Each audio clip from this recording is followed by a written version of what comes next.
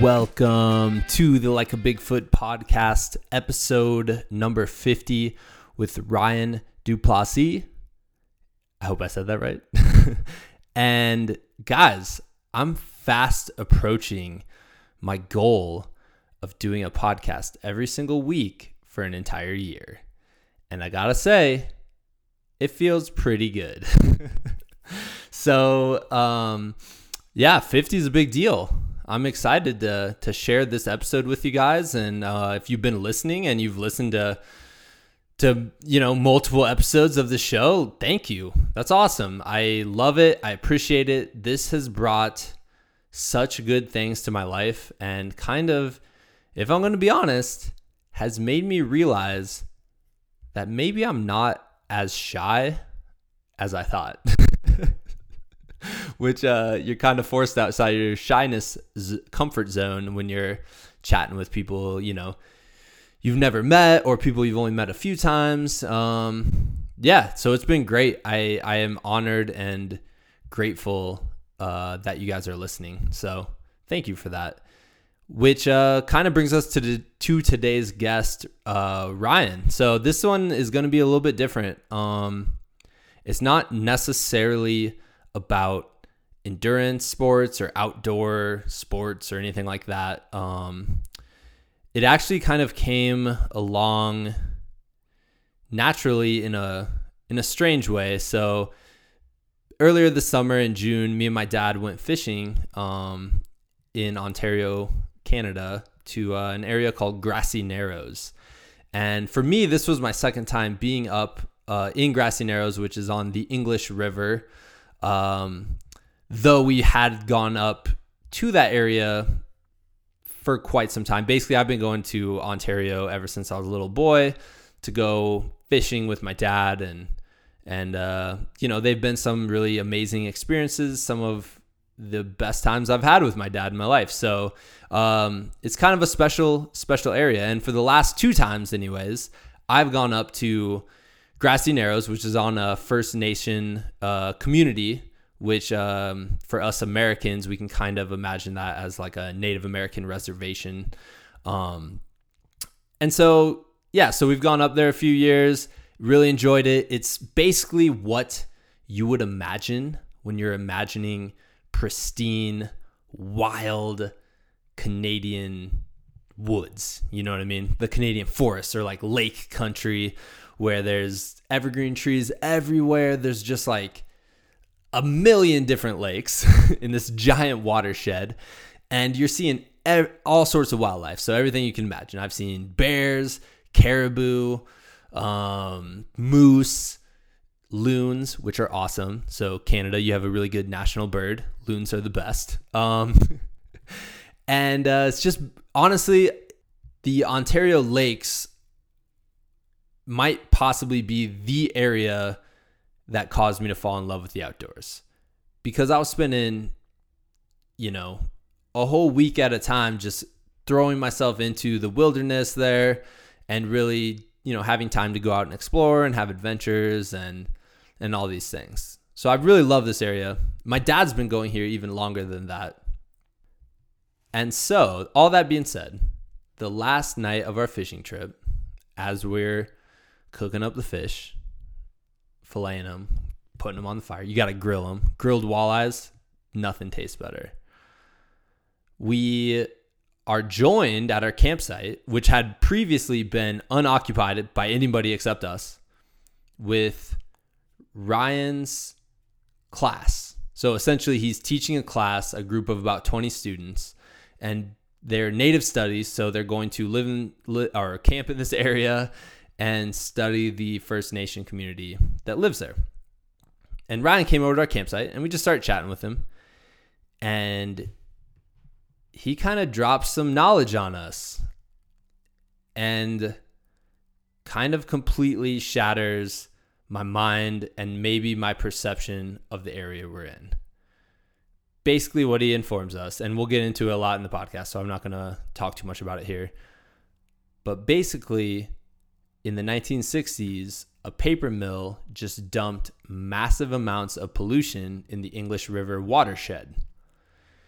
And basically it took away the community, it took away their livelihood, how they make money, and it took away a major source of food and protein.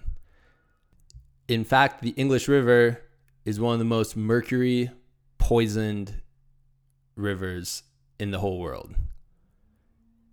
Now, I gotta say, I felt a bit embarrassed with how uninformed I was. And I'm eating this fish as I'm learning about this. And it's a little bit scary. I'm going to be honest with you.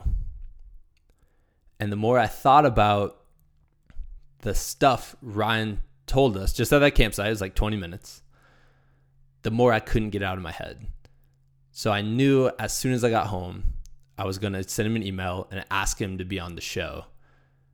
Mostly just so I could become better informed. Because like I said, I was almost ashamed with how uninformed I was about this issue, about how it's affected the people that live there. And honestly, I mean, I'm eating the fish that are very polluted and possibly could affect my body. So, which is, like I said, it's a little shameful to even admit that I didn't know these problems.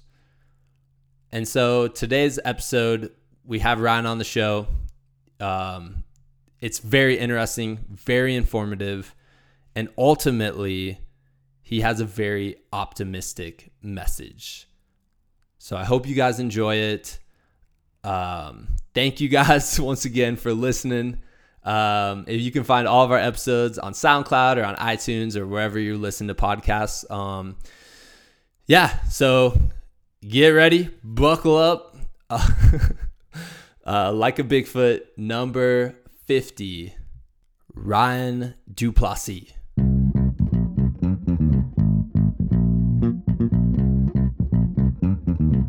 All right, so I wanted to welcome you to the podcast, Ryan, and I'm super excited, really grateful that you agreed to do this.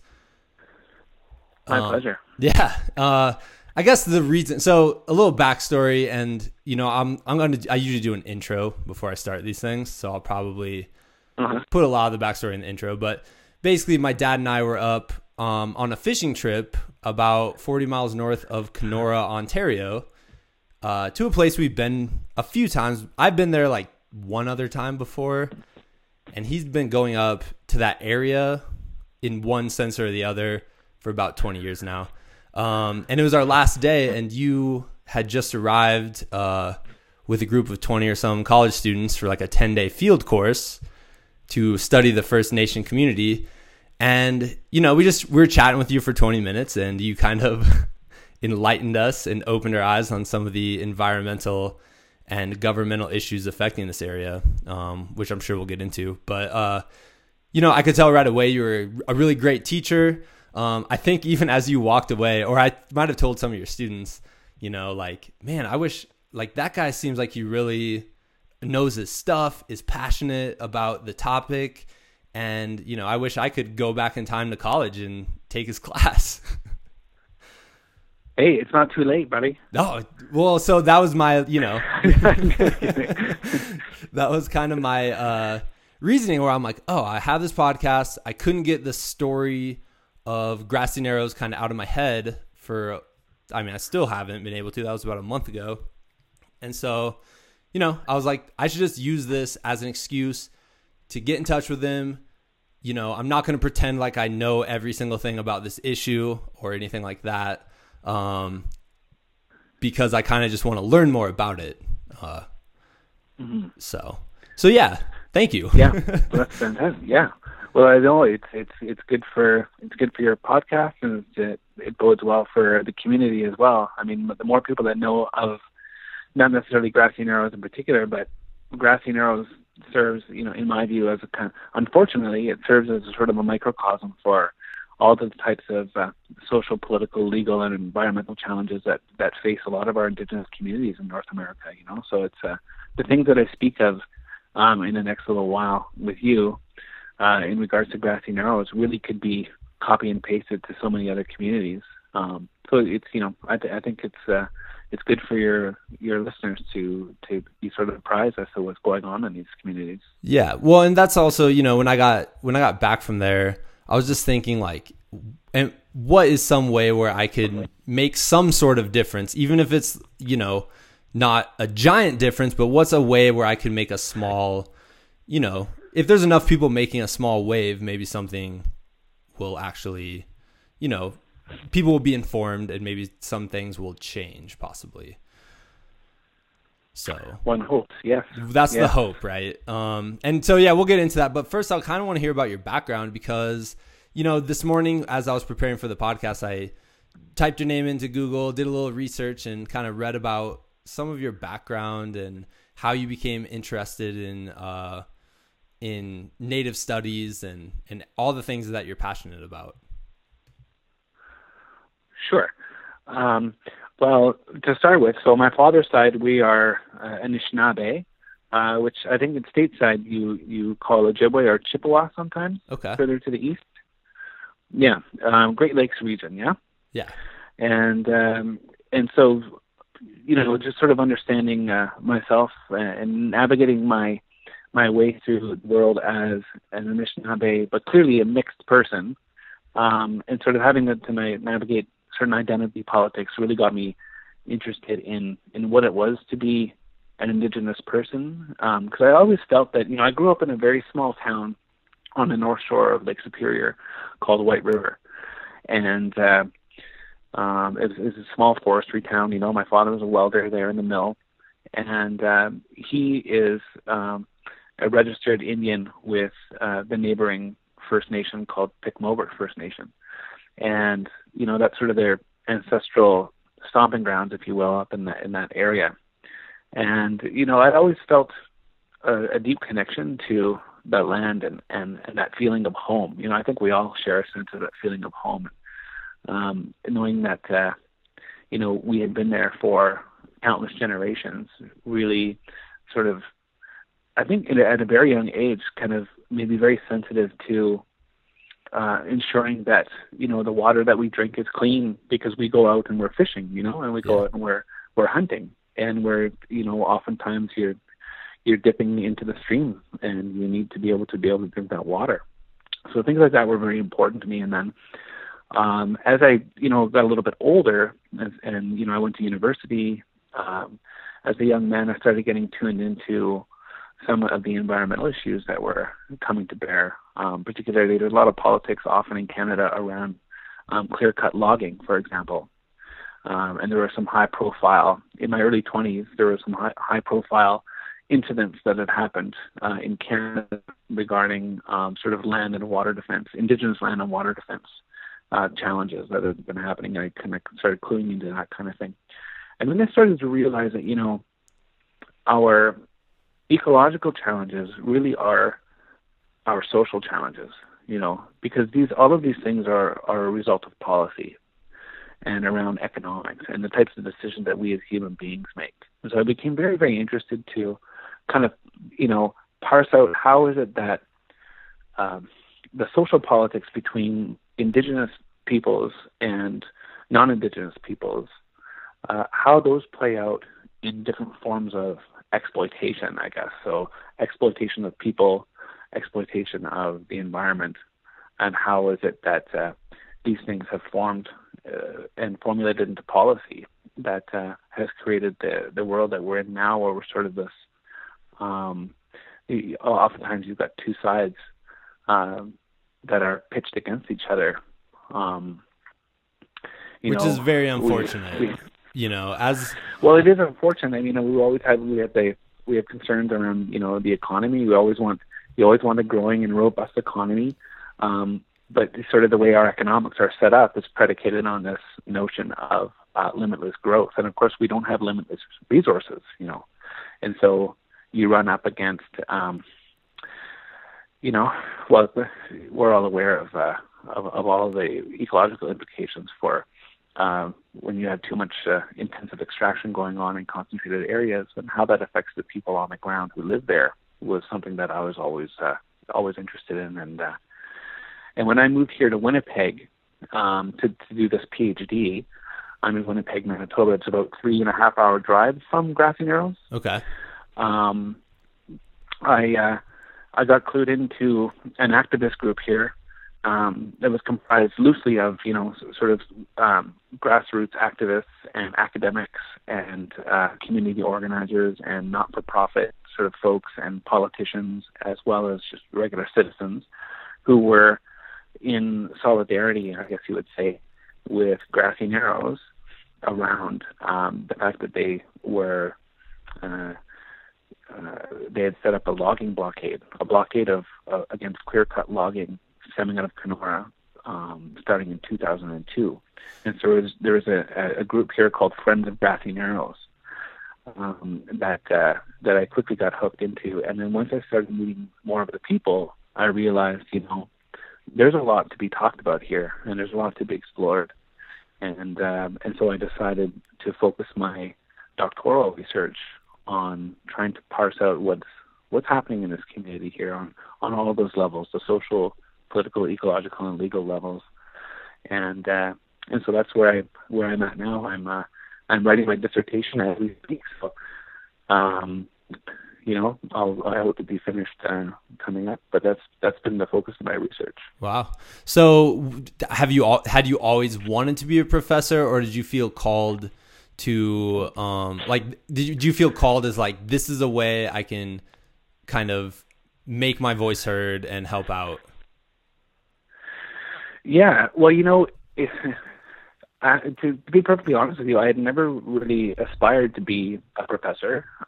It just happened sort of as things do. It was almost coincidental where I had finished certain portions of my doctoral program, and my department needed some people to fill in teaching some classes. And I have a teaching degree. I have a bachelor's of education from an Ontario university, and I had some experience teaching in the public school system. And so they gave me some classes to teach, and they worked out well. And so I just continued. And then when I got hooked in with Grassy, I realized that I need to bring people here.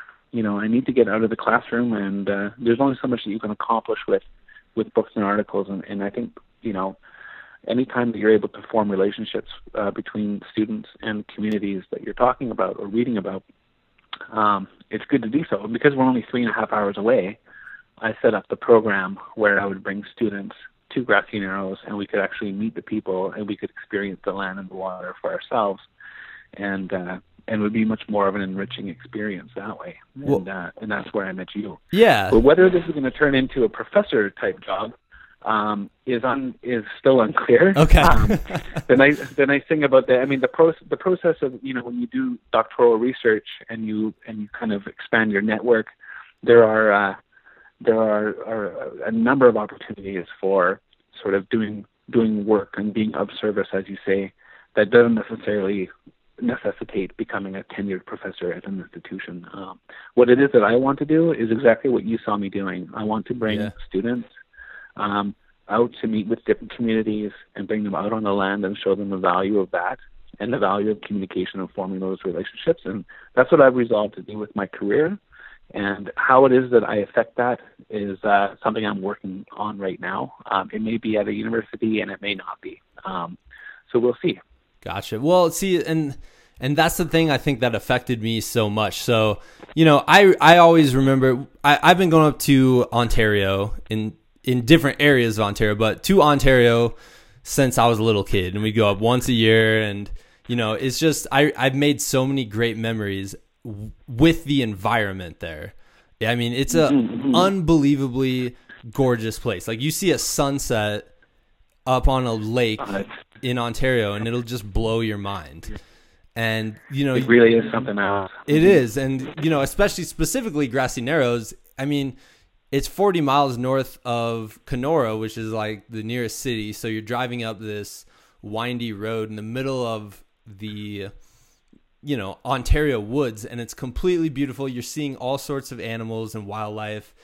And I mean, then when you came along and told us some of these environmental concerns like clear cutting, and then we'll get to the water issues in a second, but I think that's what affected me, because if you do go up into that area, you do feel a connection with the land, because the land is the most, I don't know, like visceral thing there, you know? Sure, absolutely. And not to mention when you meet people of the Grassy Narrows community, and they're just the nicest, nicest, helpful, most helpful people that have been unfortunately just kind of screwed over, not even kind of. I don't know how else to put it.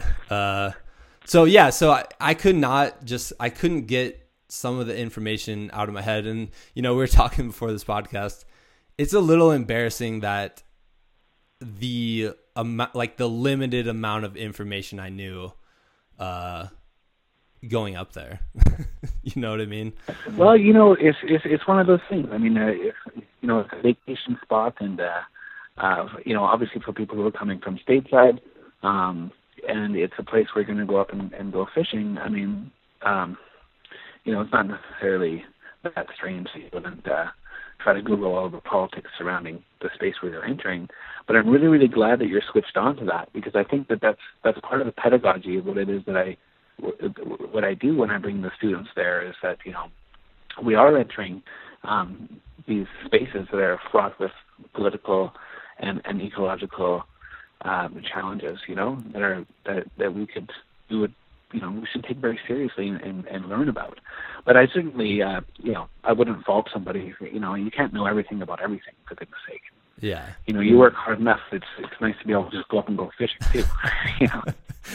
Yeah, that's true. That's true. So can we kind of get into some of the issues that have been going on around Grassy Narrows? Absolutely. So, I've done this so many times that you'd think that I would be able to whip it off in 7 sentences. But, well, I'm the guy who's like calling you up in the middle of summer, being like, "Hey, can you just do all your courses again real quick?" Sure.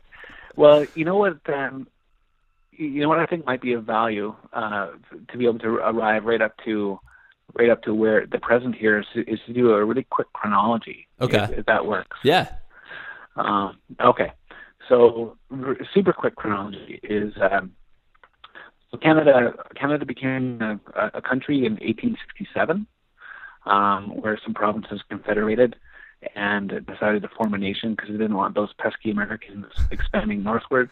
Yeah. And so they resolved to lay a railroad east to west, and from sea to shining sea, as we say, and they needed passage through quote Indian country, and so they decided that they would need to. It wasn't decided; it was because of a previous law. They had to negotiate treaties, and so in 1873, the federal government of Canada, which at that time was representing the crown, the Queen of England, negotiated a peace treaty with the Anishinaabe, or I guess the Ojibwe, the Chippewa of that area, the Kenora area there. And the sort of a key to understanding what the treaties mean is that, from the Indigenous standpoint, the treaties were an agreement to allow for safe passage, some settlement, and some industry to be set up on the territory in exchange for peace, and also in exchange for certain services. So, for example, they knew that the so-called white man was going to be coming in, and that the Indigenous people were going to need to know how to read and write so that they wouldn't be cheated. And that's actually a quote. Yeah. So that they wouldn't be cheated by the white man, and that they knew that they would have to sort of figure out how to live together, and so they asked for some education. They realized that they may want to start up some more substantial farming practices, so they asked for some assistance with maybe getting some oxen and some different agricultural implements, and etc. And they always, whenever you look at the treaties, you always see that they always maintained, the Anishinaabe people always maintained that they're very adamant that they wish to maintain the life ways of their ancestors. And so you'll see written into the treaties that there's always the right to hunt, trap, and fish, and to gather seasonally. Yeah. Yeah. And I think that in the States you have that as well. There are some sort of special conditions attached to having Indian status in the United States as well. I'm sure in terms of hunting and that kind of thing. You're going to be the expert on that. Like I said, I'm going into this with like kind of base knowledge, sort of. Right. Okay. Well, here because of that, the stipulation in the treaty, we have what are called treaty rights, and they are able to live in the manner of their ancestors. So that's key. That's a key premise, because what happened is as soon as not even as soon as the ink was dry on that treaty that was signed in 1873, the Crown, which is what we call the government offices in Ottawa, the Crown decided that that the treaty was not an agreement to share the land, but in fact it was an agreement to, quote, surrender, yield up, cede, and release all rights, titles, and privileges to that space. So how could they?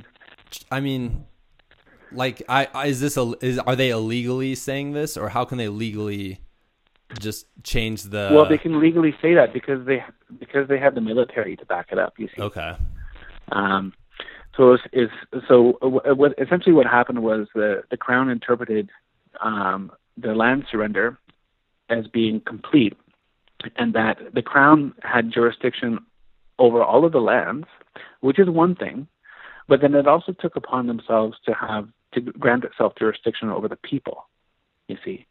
And so it overlaid this sort of Canadian-ness.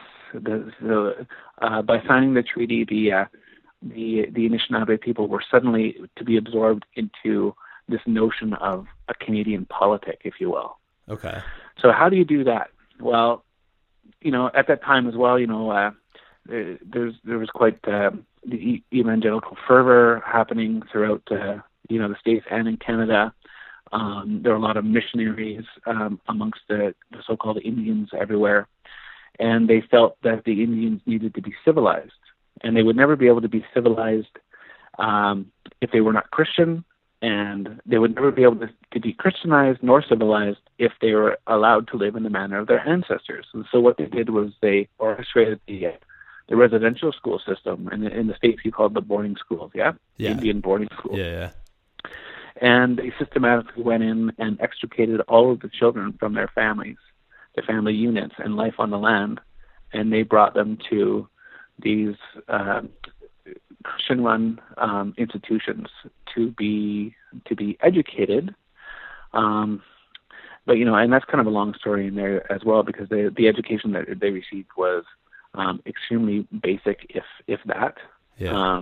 In many cases, they were child laborers, and there was a lot of abuse that happened in those schools in terms of sexual, emotional, mental, physical abuse. A lot of children died in those schools as well.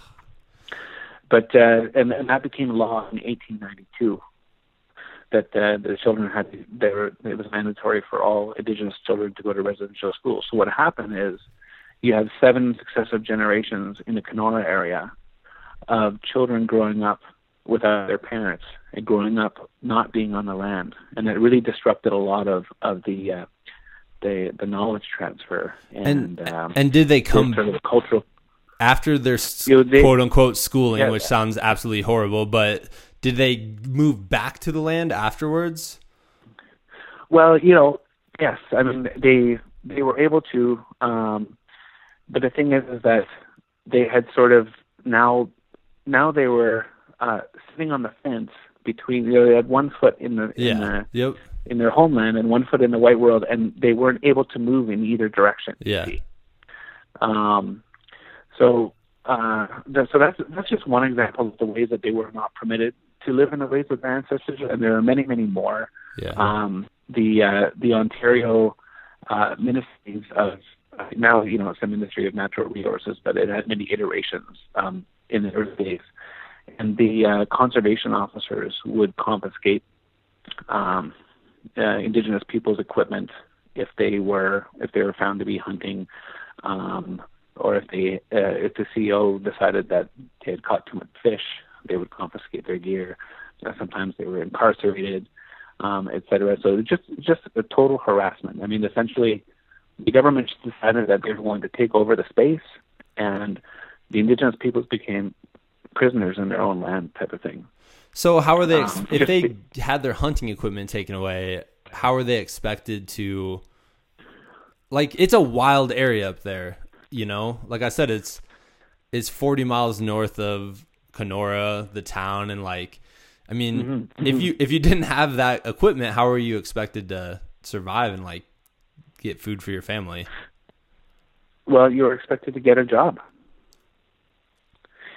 So that was part of the ways to sort of punish people so that they were not able to continue to maintain their traditions on that space. It's sort of my pet theory that the reasons why the reservations in both the United States and Canada, part of the reason why the reservations are in such squalid conditions in most cases, is because it's still a war of attrition going on. The governments want those places to be depopulated, because if you don't have people living on a reserve, you don't have a reason to have an Indian reserve. And if you don't have an Indian reserve, then it's ripe for exploitation, right? The tiny reserve lands that the indigenous peoples do have in North America, in some cases are quite valuable. Yeah. But they're the last sort of like defense for these communities, yeah. And so, anyway, so as to your question, you know, what would people do? Well, you know, at the same time, of course, there was a fur trade. I don't know if you're familiar with the Hudson Bay Company. Yep. There were a lot of fur trade companies. So people were trapping. They could trap and sell furs to get their basic implements and that kind of thing. But really, all along the way, their rights as indigenous people were not being recognized, and they were just continually harassed. And then what happened was, like in Grassy Narrow specifically, so we're going chronologically here, by the time the Second World War was finished, there started to be, one of the ironies with the residential schools was that it created a bunch of Indians who could read and write, right? And then you had generations coming up of educated Indians, or those who could continue their educations at universities. And then you started getting Indians with law degrees throughout the 50s and 60s, and that's a no-no. So it's been the bane of Canadian lawmakers' existence since the 50s, and especially throughout the 60s and 70s. We have these bastions of these cadres, I guess, of very well educated lawyers coming out of these schools that understand the law, and they're advocating for their rights. So Grassy Narrows has been a sort of locus and a hotbed for political sort of uprising since the 60s and 70s. Wow, this is so crazy to me because, like I said, I've fished there a couple of times, and you know, unless you dig into the history of an area, I mean, the more you dig into the history of an area, the more fascinating it's going to be. And just knowing that, like what you just said, that it was kind of the central, like, fighting grounds for this political battle is just fascinating to me.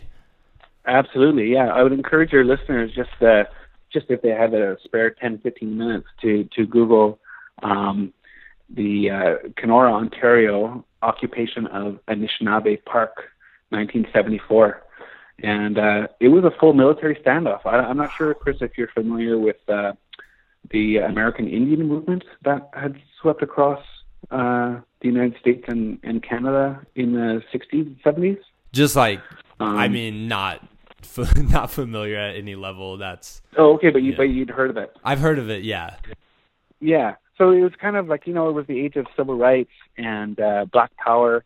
You know, you had the Black Panthers, and you had Martin Luther King Jr., and you had Malcolm X, and all the rest of the folks. Yeah. Yeah. And there was a Red Power movement that grew up alongside the Black Power movement, and in some cases they made some really And yeah, it was a movement to sort of assert themselves and to, just like the Black Power movement, and to assert their rights and their dignity. And Grassy Narrows was a hotbed. So yeah, if your listeners are curious, occupation of Anishinaabe Park, 1974, it's a pretty interesting story. So anyway, what happened was throughout those political times, they were trying to phase out the residential schools. It had been so traumatic for the communities. So what the government did then was, as they started phasing out residential schools, the so-called child and family services industry started up, and just like your social workers that are involved in child welfare, yeah.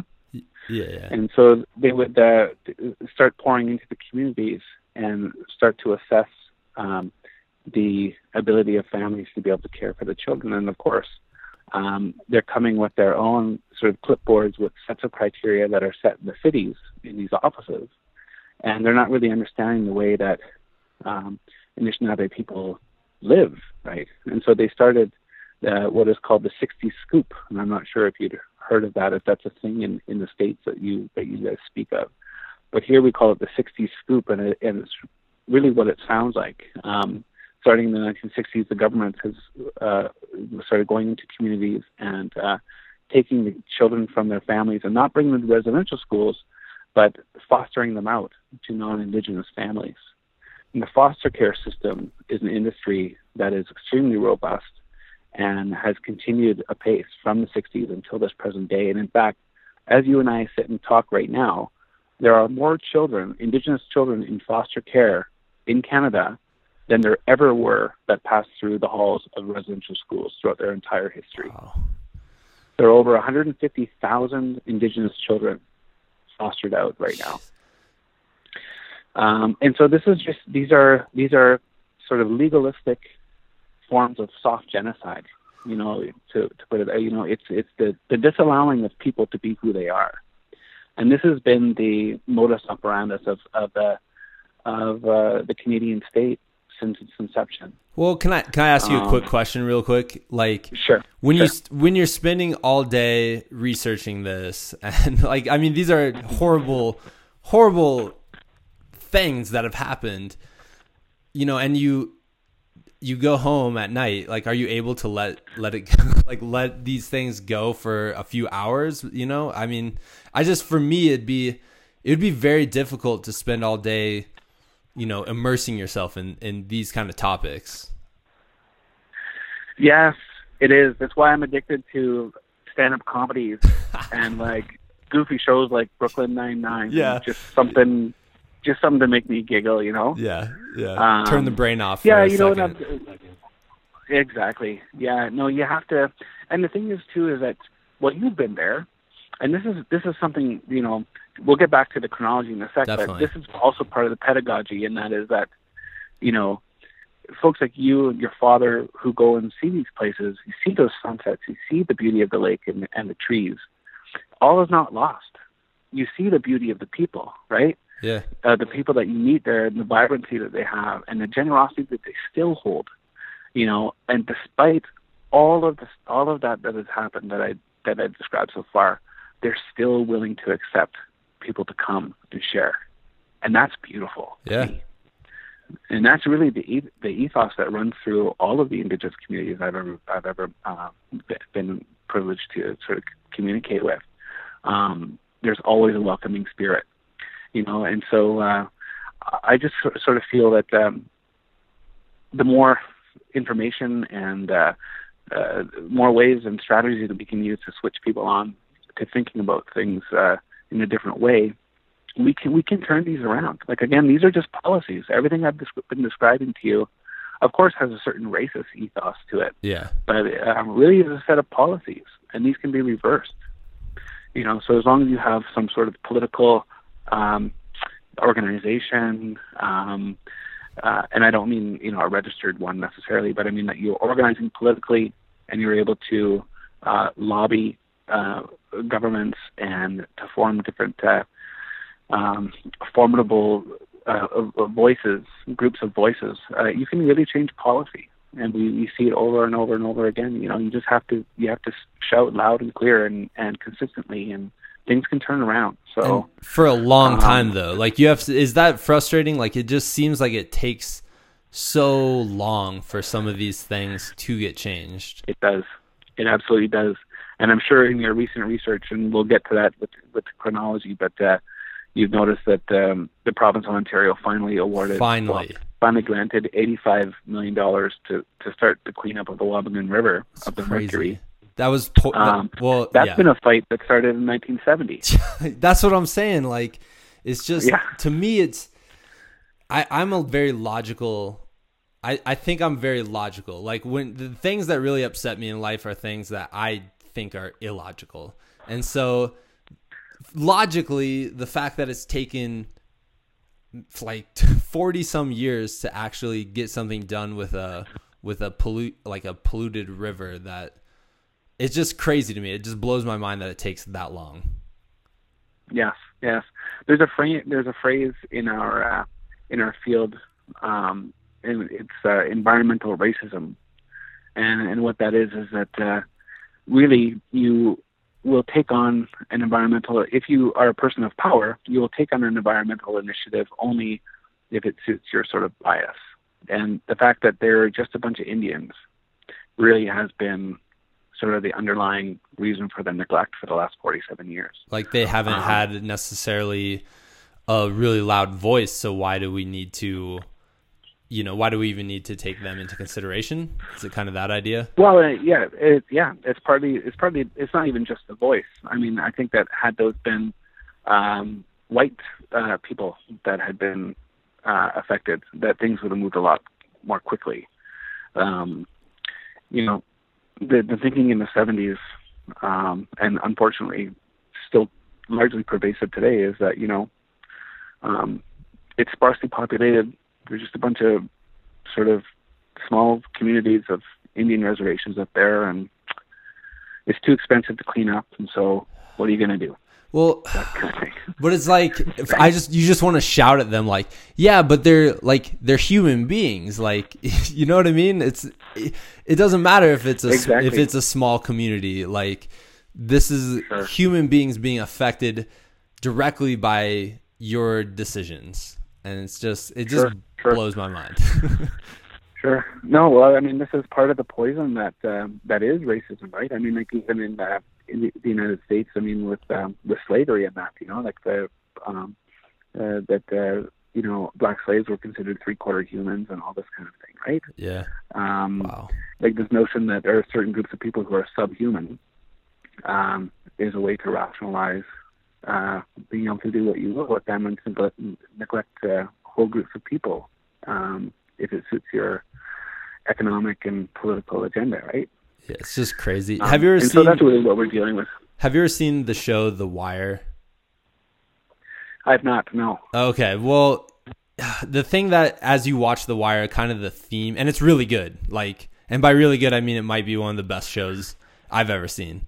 But it's the main theme is basically how hard it is to change a system that's already in place. And it goes through it and, like the police systems, even like the drug dealer systems, the school systems, political systems and all that. And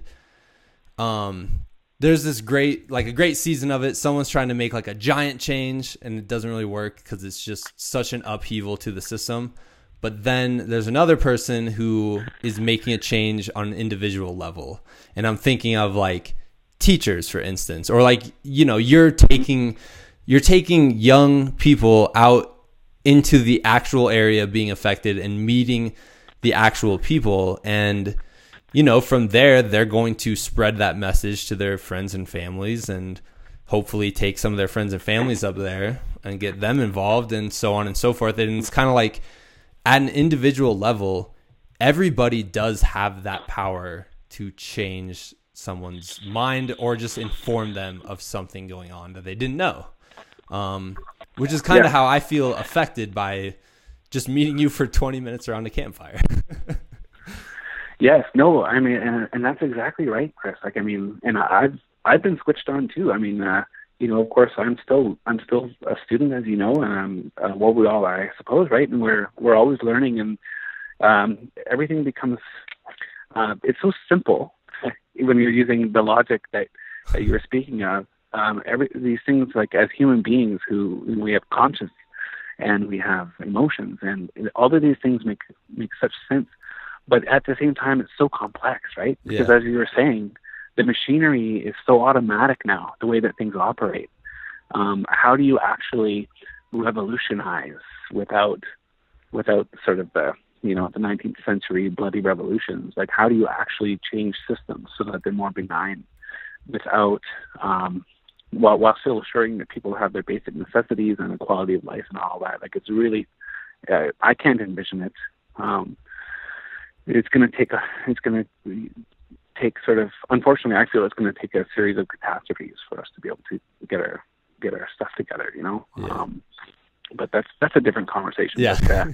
But yeah, no, you're right. I mean, it is exactly the reason that you described. This is why I do what I do.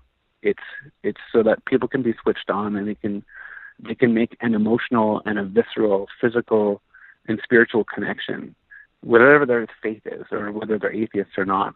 They can understand that there's a relationship there between themselves and that space that they're entering, and then it becomes a part of them, and they carry it, and they share it with their friends and their families. And you're right. Students have been texting me. They've been bringing their families up there. Awesome. Since we've come back from the program, and it's a really profound experience for That's these so students, awesome. and that's gratifying. Yeah, and amazing. there was even one of your students, and I don't know her name, or I can't remember her name, but she was like, "Yeah, I want to go into Native studies, and I want to teach about it at the college level." And I'm like, "That's so cool that you're able to have that positive change." Because, like, I guess one of the themes of this podcast is spreading goodness, and whether that's like on an individual level, or like, this is obviously this is a heavier topic than we usually talk about, for sure, but it's important to, I don't know, just spreading goodness, spreading positivity, and spreading, like, just trying to make humanity a better place, one person at a time. You know what I mean? Absolutely. Yeah. Well, and the goodness that you're sharing with your podcast, in terms of sort of, usually you talk about sort of outdoor adventure and that kind of thing, and we do experience that as part of our program in Grassy as well. Like, a lot of the students have never been camping, let alone gone boating, let alone set up a fish net and fillet fish and learned how to cook fish over a fire. I mean, that's an adventure for people, right? Like, who'd never left the city. So one, and then if that particular spot, Grassy Narrows, if that's the place of their first adventure too, that's always going to have a special place in their heart. Mm-hmm.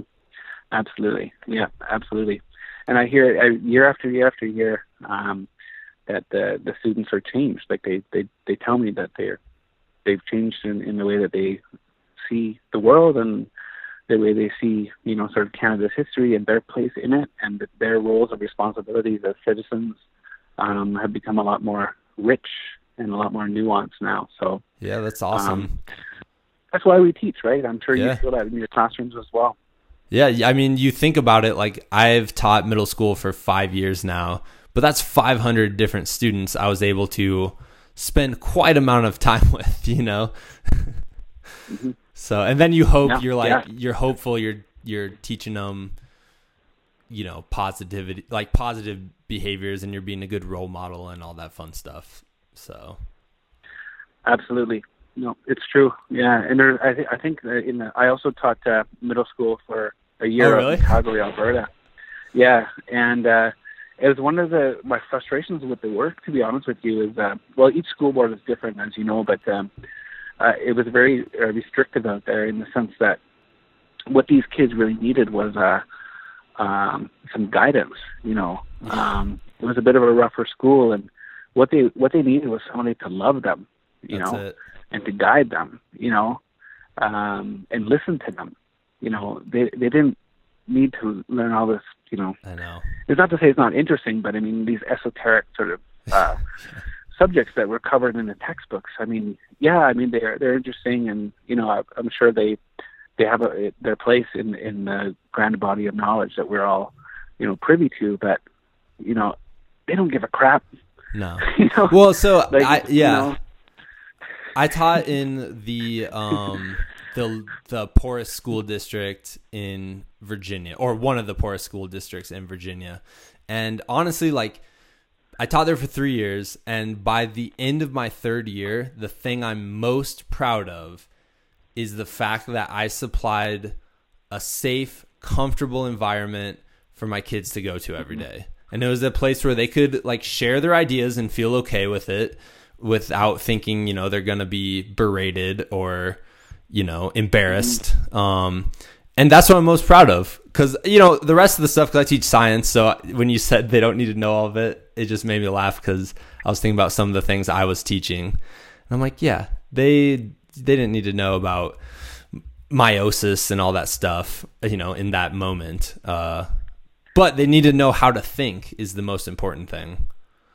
For sure. So yeah, and what you gave them was the confidence to be able to go forward, and were they to be interested in science, well, they're going to have the confidence and the self-assuredness to be able to move forward and to do that study, and that's the key, right? Yeah. Like, for me, that's what I think we as educators are meant to do, is to plant seeds and make sure there's enough water and soil for them, and then where they grow, it's up to them. Yeah, exactly. And I'm sure we could talk about that for hours. So, but we'll.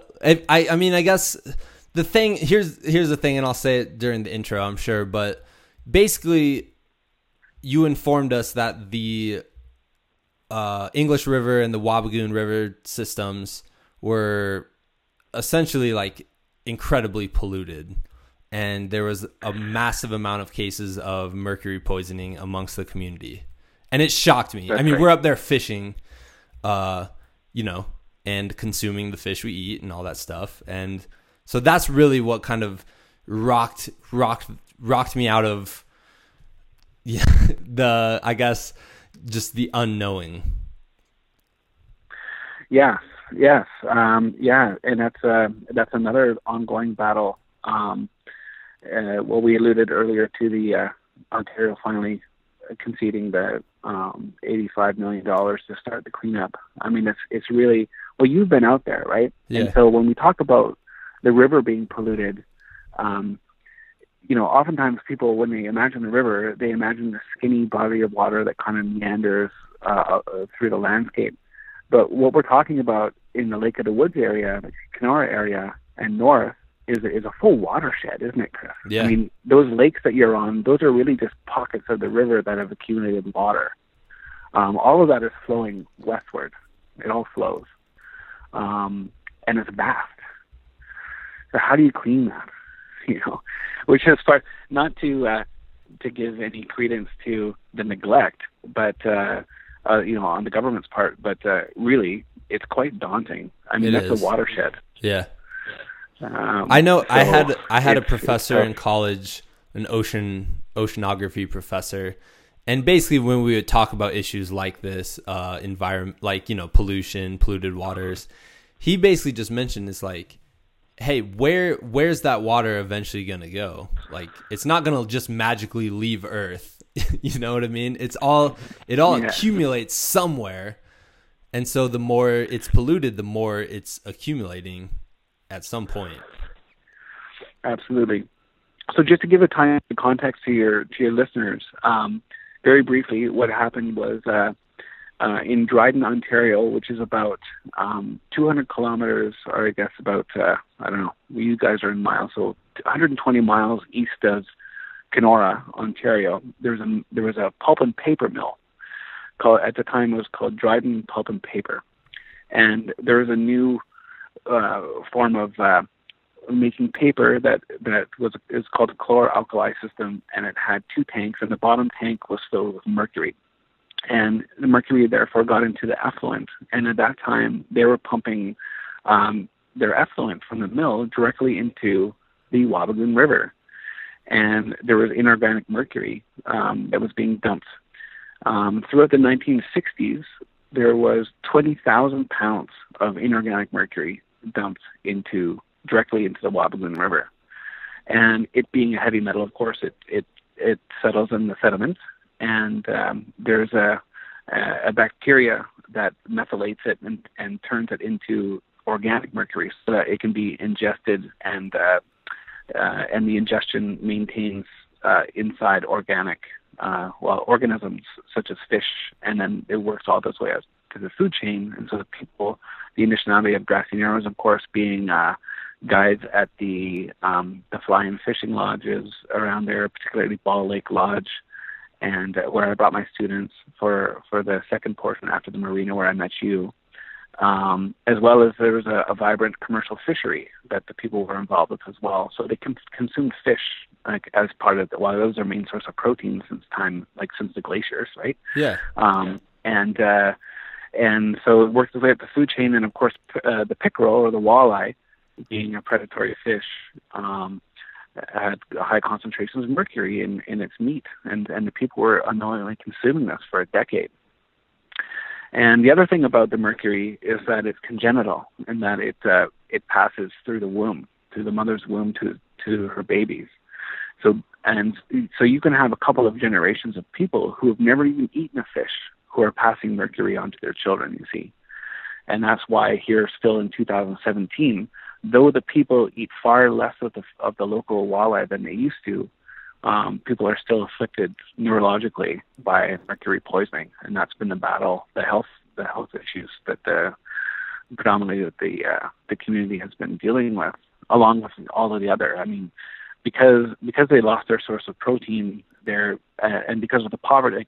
Also, what happened? So on the economic scale, when the mercury was discovered in 1970, the fishing lodge industry crashed because people didn't want to come and not be able to eat the fish, and so people lost that employment. The commercial fisheries, of course, collapsed because that fish was illegal to sell now, and so the people went from very gainful seasonal employment, where they were sort of hunting, trapping, fishing throughout the fall and winters, and throughout the summers they were commercial fishing and guiding, and then all of a sudden, nothing. There's just nothing. And so that now you have 90% welfare dependence on the government in these communities. And that's just been that's only a couple generations old, and they're still reeling from it. That's so crazy, because it's like their food gets taken away, because it'd be like you're living right next to an endless supply of all the food you possibly could ever need, but you can't eat any of it. And that's right. And then you can't work up, you can't work up there. So where would people go to work, or would it just be straight unemployed? Well, if they want to stay in the community, you're lucky to get maybe a job with on the band council, the chief and council, and maybe some of the services they provide. There's a daycare. Okay. Maybe you'll be a teacher at the school on reserve. Maybe you'll be one of the welfare officers. Yeah. And other than that, there's nothing for you. There's nothing for you there. And so that's going back to what I'd said previously. I think that the fact that it's maintained that sort of stagnant economic state, it bodes well for the Canadian state, because you're going to get eventually those communities are going to empty out, right? And then you've got nobody up there. Wow. Which might be what might possibly be their agenda. Yeah. No, it's not to say, of course, that they wished the mercury poisoning on the people so that they could eventually depopulate the area. Yeah. But it's sort of one of those happy circumstances, I believe, for the government. If I were to look at it half glass empty. And that leads us directly into the second and the last portion of the conversation in the chronology, is the fact that the reason why they want the people to empty out is because of the forest stands that you and your father saw out there. Beautiful pine trees, and in fact, Kenora itself, its main industry since its inception in the early 20th century, or at late 19th century actually, was logging, and they want they want those trees. And throughout the 70s and 80s, the equipment, the clear cutting equipment became a lot more sophisticated, a lot larger, a lot more efficient, and they started ravaging that land. And in fact, that highway, affectionately known as the Jones Road, but Highway 671 from Kenora up to Grassy Earns that you and your father drove, that is a logging road. It's paved now. It wasn't paved even a short time ago. Yeah, and, I remember we would drive up to some place on the Wabigoon, but I just remember that road. It's a lot better now. So who gave the money to make that road better? Was it the logging industry? Well, I guess the province paved it and called it a highway because there's a community up there, and so they needed to pave the road because there were people driving back and forth on there, and of course there was the logging up there as well, right? And so I'm sure the northern politicos, like the MPs who are representing the political parties in the area, had been advocating for pave on the Jones Road so that the loggers would have something a little bit more smooth to drive up and down on as well. Gotcha. So they paved it, and and of course, when you think of the implications of clear-cut logging on a community that's living up in the middle of it, that goes back to some of the more precarious economics. So we mentioned, since the 18th century, they've been involved in the fur trade, and so they have what little they have of some of the ways that they were able to maintain their sort of life on the land was through their trap lines, and to maintain at least as they get out there and be able to continue trapping furs, which and they bring their families out and whatnot. But of course, with clear-cut logging, you're cutting down people's trap lines, and so it became more and more precarious. So people were not able to meet their trapping quotas in order to maintain their registered licenses with the ministry, the Ontario Ministry of Natural Resources, and so they would lose their trap lines. You see, and of course, also when you're clear cutting land, then where are the moose going to go, right? And so people had to start traveling further and further afield to get their moose, and it just became untenable. And coupled with the poverty of unemployment, people cannot afford the trucks and the gas and to be able to go off for drive north and set up a camp somewhere, and so people really started losing their ties to their territory as a result of all this clear cutting. And so that became, of course, people were trying to use their voices throughout the 70s and 80s, 90s to no avail. And then finally, in December of 2002, they blocked that Jones Road. They set up a blockade, and they said there's going to be no more logging here. And that became a local, regional, national, international story. Wow. And everyone from Amnesty International was involved. They're still involved. The World Wildlife Fund, Human Rights Watch, Greenpeace, and then, like I said, some local academics as well, people who are involved in sort of in the environmental sciences, people who are in the social sciences and humanities, for example, Native studies, got involved with those people on a solidarity sort of footing. How long did that blockade last? Well, it's ongoing. Oh, really? So, it's been successful in the sense that there's no longer logging happening on the southern portion of the reserve territory. What they're not able to block is the traditional land use area, if you will, extends quite a few 100 miles north, and they can't block everywhere. And so the loggers have access if they were to take other highways up towards I don't know if you ever heard of Red Lake and places like that. Yep, I have. A little bit further east. Yeah. So they can go up towards Red Lake and then cut into the territory that way, which they do. But as far as the Gracias blockade goes, they were successful in blocking that. And what came out of that was a court case that worked its way all the way up to the Supreme Court. So there is a Supreme Court case that concluded in 2014, and the Grassy Narrows Trappers Association challenged the province of Ontario's right to issue logging licenses on their territory, and that went all the way to the highest court in the country. And of course, Grassy Narrows lost. Wow. And so the Crown, the Supreme Court of Canada, essentially decided that, according to the Articles of Confederation and the Constitution of Canada, the provinces maintain the right to issue extractive licenses to whomever it chooses. The only caveat is that government and industry must, quote, meaningfully consult and accommodate with the affected First Nations communities.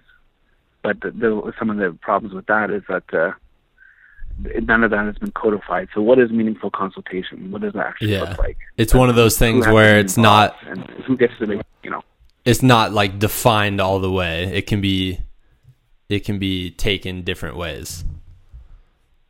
Well, exactly. It's like me asking you, so Chris, can I cut the tree down in your yard? And you say no. And I say, okay, well, I've consulted you, haven't I? But I'm going to cut it anyway. Oh my God, that's crazy. So that's where we're at there.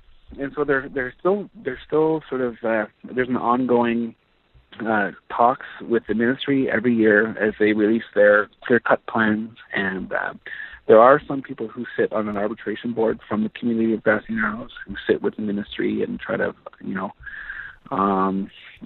parse out what it is they're going to be able to cut and what they're not going to be able to cut, and that creates divides in the community, right? Because you have the grassroots blockaders, for example, who are trying to say, like, look, we can't afford to have any more logging on this territory. There was an Ontario government audit that happened in 2010, where it was revealed that 70% of Grassy Narrows' traditional land use area has already been clear cut. Wow. And so the people are like, we only have 30% left at best. That was 7 years ago, that audit. We can't afford any more trees to be cut here. But of course, the ministry says differently, and so then they have to arbitrate over which areas are going to be cut and which ones are not. And so it's very, it creates a lot of tension within the community itself, right? So you got X pitted against Y, and et cetera, et cetera. It's kind of ugly in that way. Is there any? And so that's sort of where we're at. Like that's. Well, tell me if I'm like way off base here. Just like I said, I'm not, I don't know much about Canadian politics or anything like that.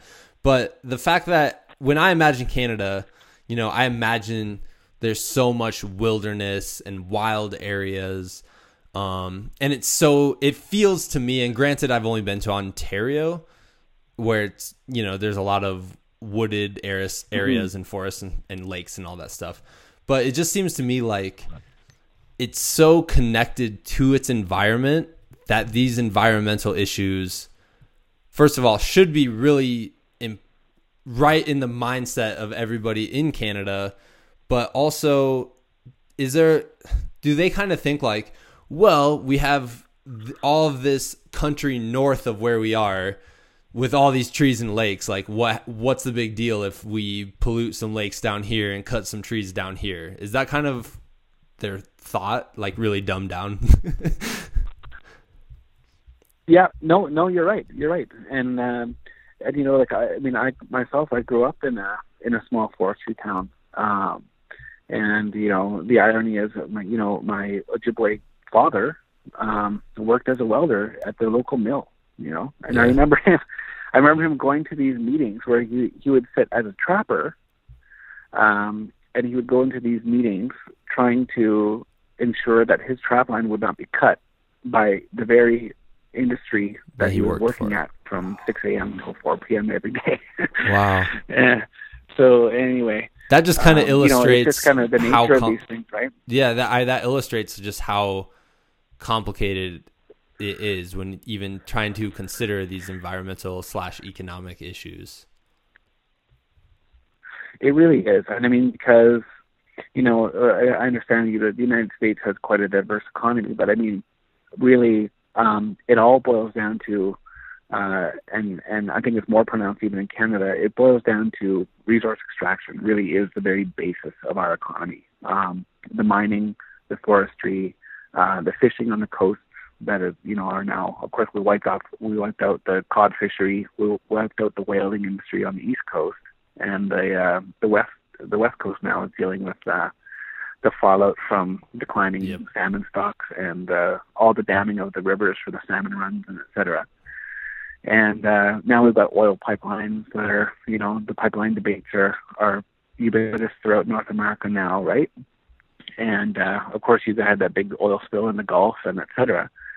And the Kalamazoo was ruined, and so this notion that that Canada is this vast wilderness ready to sort of, you can exploit it in little pockets and nobody's affected. Well, the thing is that Grassy Narrows is a great illustration about the fact that, well, yeah, you are affecting people. Yeah. People are being sick. People are getting sick, and people are losing their ability to hunt out there. There's no economy out there for those people. They live on the land. They've done so for thousands of years. And that brings us to sort of the final bit of pedagogy that I bring for my students as well. Is it's not, you can talk about the legalities, and you can talk about the ecological challenges, and you can talk about pollution, and you can talk about the social stuff as well, but also, in terms of native spirituality and worldview, since the glaciers lifted, people have been fishing those lakes and hunting on those lakes, and those animals and that fish are, the people have grown to understand that those are our brothers and sisters, because we have to be in a positive reciprocal relationship with them, just like family, in order for all of us to survive. There is an understanding among the Ojibwe that when you hunt a moose, for example, if you are successful, it is because that moose took pity on you and decided, because you are a weaker being, you are a younger brother, that moose needs to give itself to you so that you may feed yourself and your family. Wow. And the ceremony that was involved before a hunt, to prepare for the hunt, the spiritual fasting that would happen, to go out and to be able to communicate. You hear about these sort of like this lore around the shamanic practices of trying to read the caribou shoulder bone to see where the elk herds are going to be. All that kind of stuff. That was real. There were forms of communication that happened on this land that people had developed over thousands of years, and they understood that their own lives as people was intrinsically and inextricably meant to be in balance with their brothers and sisters, the four-leggeds, the wingeds, the two-leggeds, and everything needs to be taken care of and everything needs to be honored. When you would take down a moose, for example, there was a ceremony that happened. There are certain offerings that need to be made to the land. There are certain offerings that need to be made to the spirit. There's certain ways that you handle the heart, and et cetera. And this was, life on the land was precarious, and it was fraught with respect. It needed to be respect, and treading softly was the way that you needed to interact with that environment. Otherwise, you would die.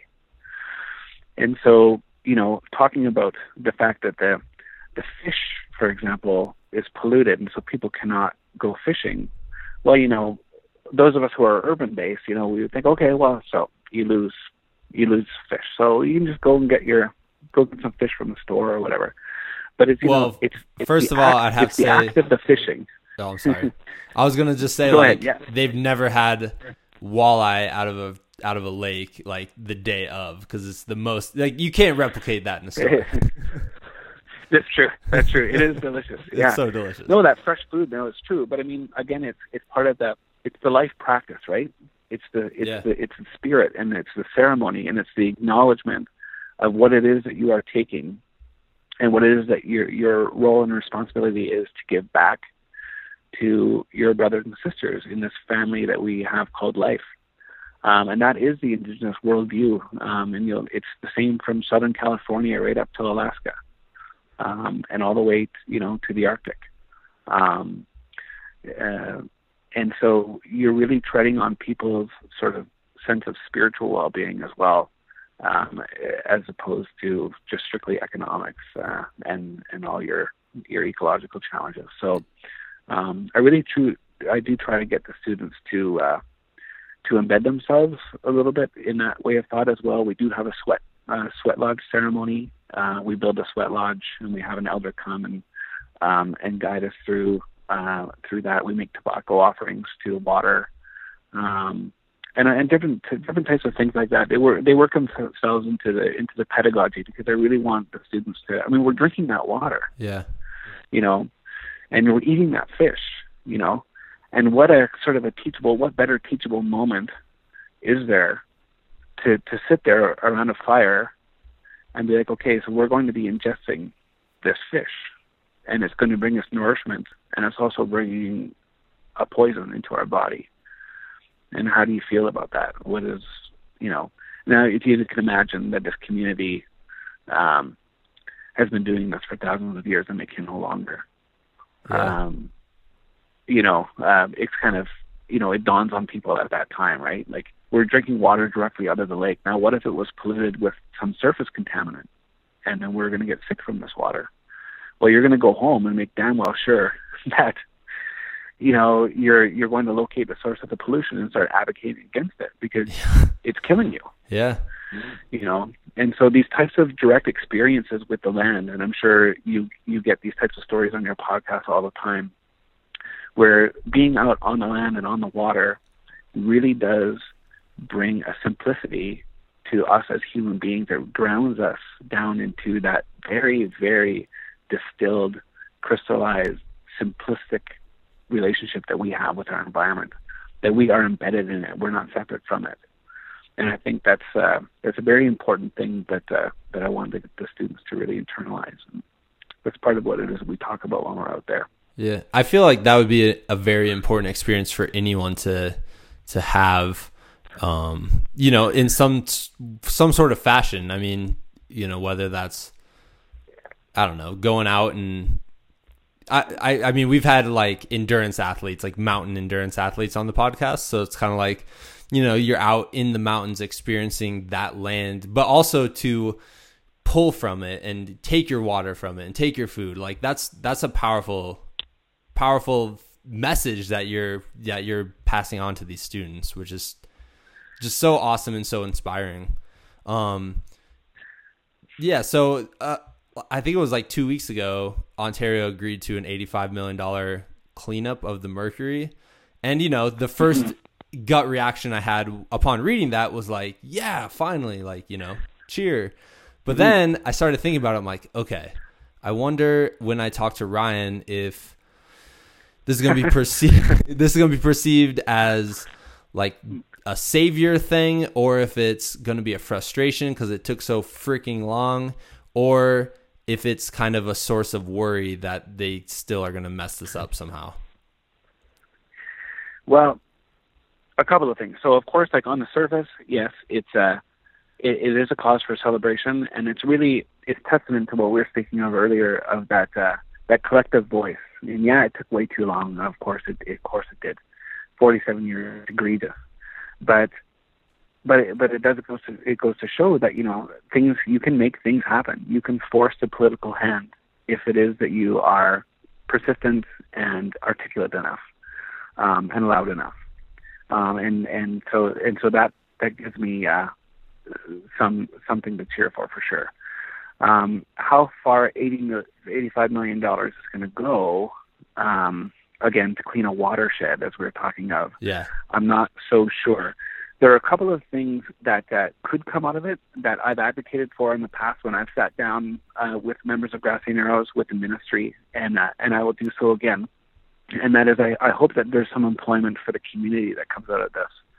when you think of a cleanup, it's going to take massive amounts of manpower Yeah. and women power, and I really do hope that part of the mechanism to have all of this roll forward is to employ as many people from Grassy Narrows and the neighboring First Nation of White Dog, which is similarly affected. They're sister communities that were equally affected by the mercury on the Wabigoon.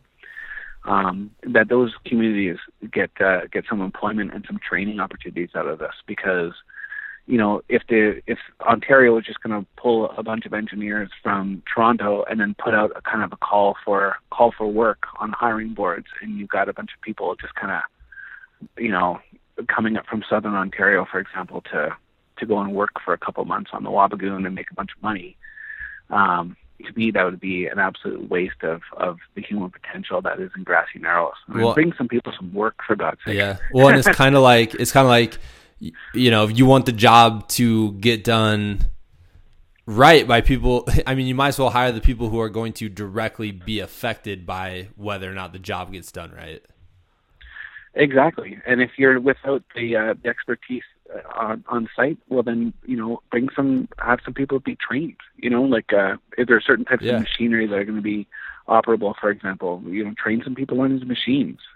If the machines are going to require some mechanical work, hire the local mechanics. You know what I'm saying? Yeah. That type of thing. Even in terms of setting up the workers' camps, who's going to be doing the cooking, who's going to be doing the shopping for the food, and the setting up of the camp and maintaining the work camps, get the local communities to do that. There's so much potential to get people on board. And not only would it bring some employment, because of course that's going to be temporary. That $85 million in American terms, that's probably we're almost half. So it's probably like 50 million American dollars or something like that, or even less. Yeah. And when you think about trying to clean up a watershed and all the stuff that's involved, that's going to be eaten up pretty quickly. So I'm not really sure exactly. I'm as interested as you are as to how it is that's going to be rolled out. And I'll be interested to see that coming forward. I'm sure it's all made public.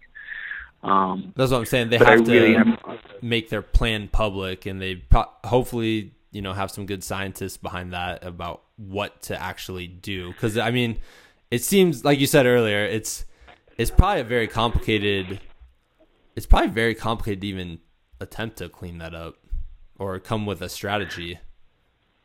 I would say so. Like when you think of mercury as being embedded in the river sediments at the bottom, and you're talking about a watershed, and where do you start? Wow. And the fact that water flows and sediment stirs and gets carried, you could clean up point A and point B, but by the attempt to clean up point A, you're stirring up a whole bunch of mercury that's going to flow in point B, and et cetera, right? So, I'm just not quite sure how to do it. I'm not a scientist or an engineer, so I'm equally intrigued as to how they're going to pull it off. If they're able to do it, that's going to be an engineering marvel. And the research that goes into that type of cleanup will bode well for similar type of cleanups that are, I'm sure, imminent. Yeah. If you think of all the different sort of mines, the decommissioned mines, for example, with all these toxic tailings ponds all over the continent. Yeah. We're gonna have to figure out some pretty sophisticated remedial techniques, and I hope that some of that's documented out of this cleanup as well. Definitely. Wow, man. So, I mean, I guess what are some ways, if someone's out there listening and this is a new thing that they're hearing about, just like I am, or I was, what would be some sort of way to help, even in the smallest way possible, or to a bigger way, I guess? Well, I would say, for those who are listening to your podcast, I would say to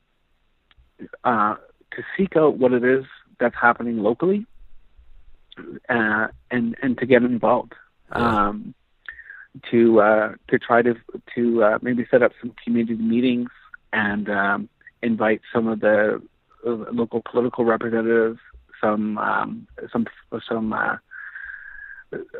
environmental scientists and engineers and social scientists from the universities, as well as some of the organizations around, and start having real conversations on a local scale as to what is actually happening.